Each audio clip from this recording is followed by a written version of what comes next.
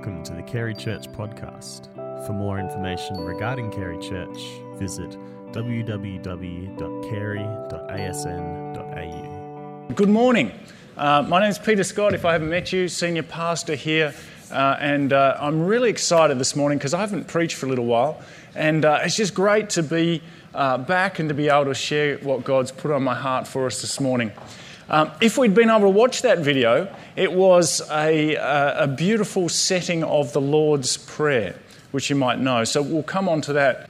What does it mean here? Hallowed be your name. Well, one thing it could mean, probably means, is that God's name needs to be treated reverentially. It's sacred. And interesting, just a side note, just to get you thinking a little bit, you might be familiar with the very common expression if you watch any sort of reality TV show, OMG, and I don't mean oh my goodness or oh my gosh, but the other one. That's said a lot. What do you think about that? Where does that fit in with hallowed be your name?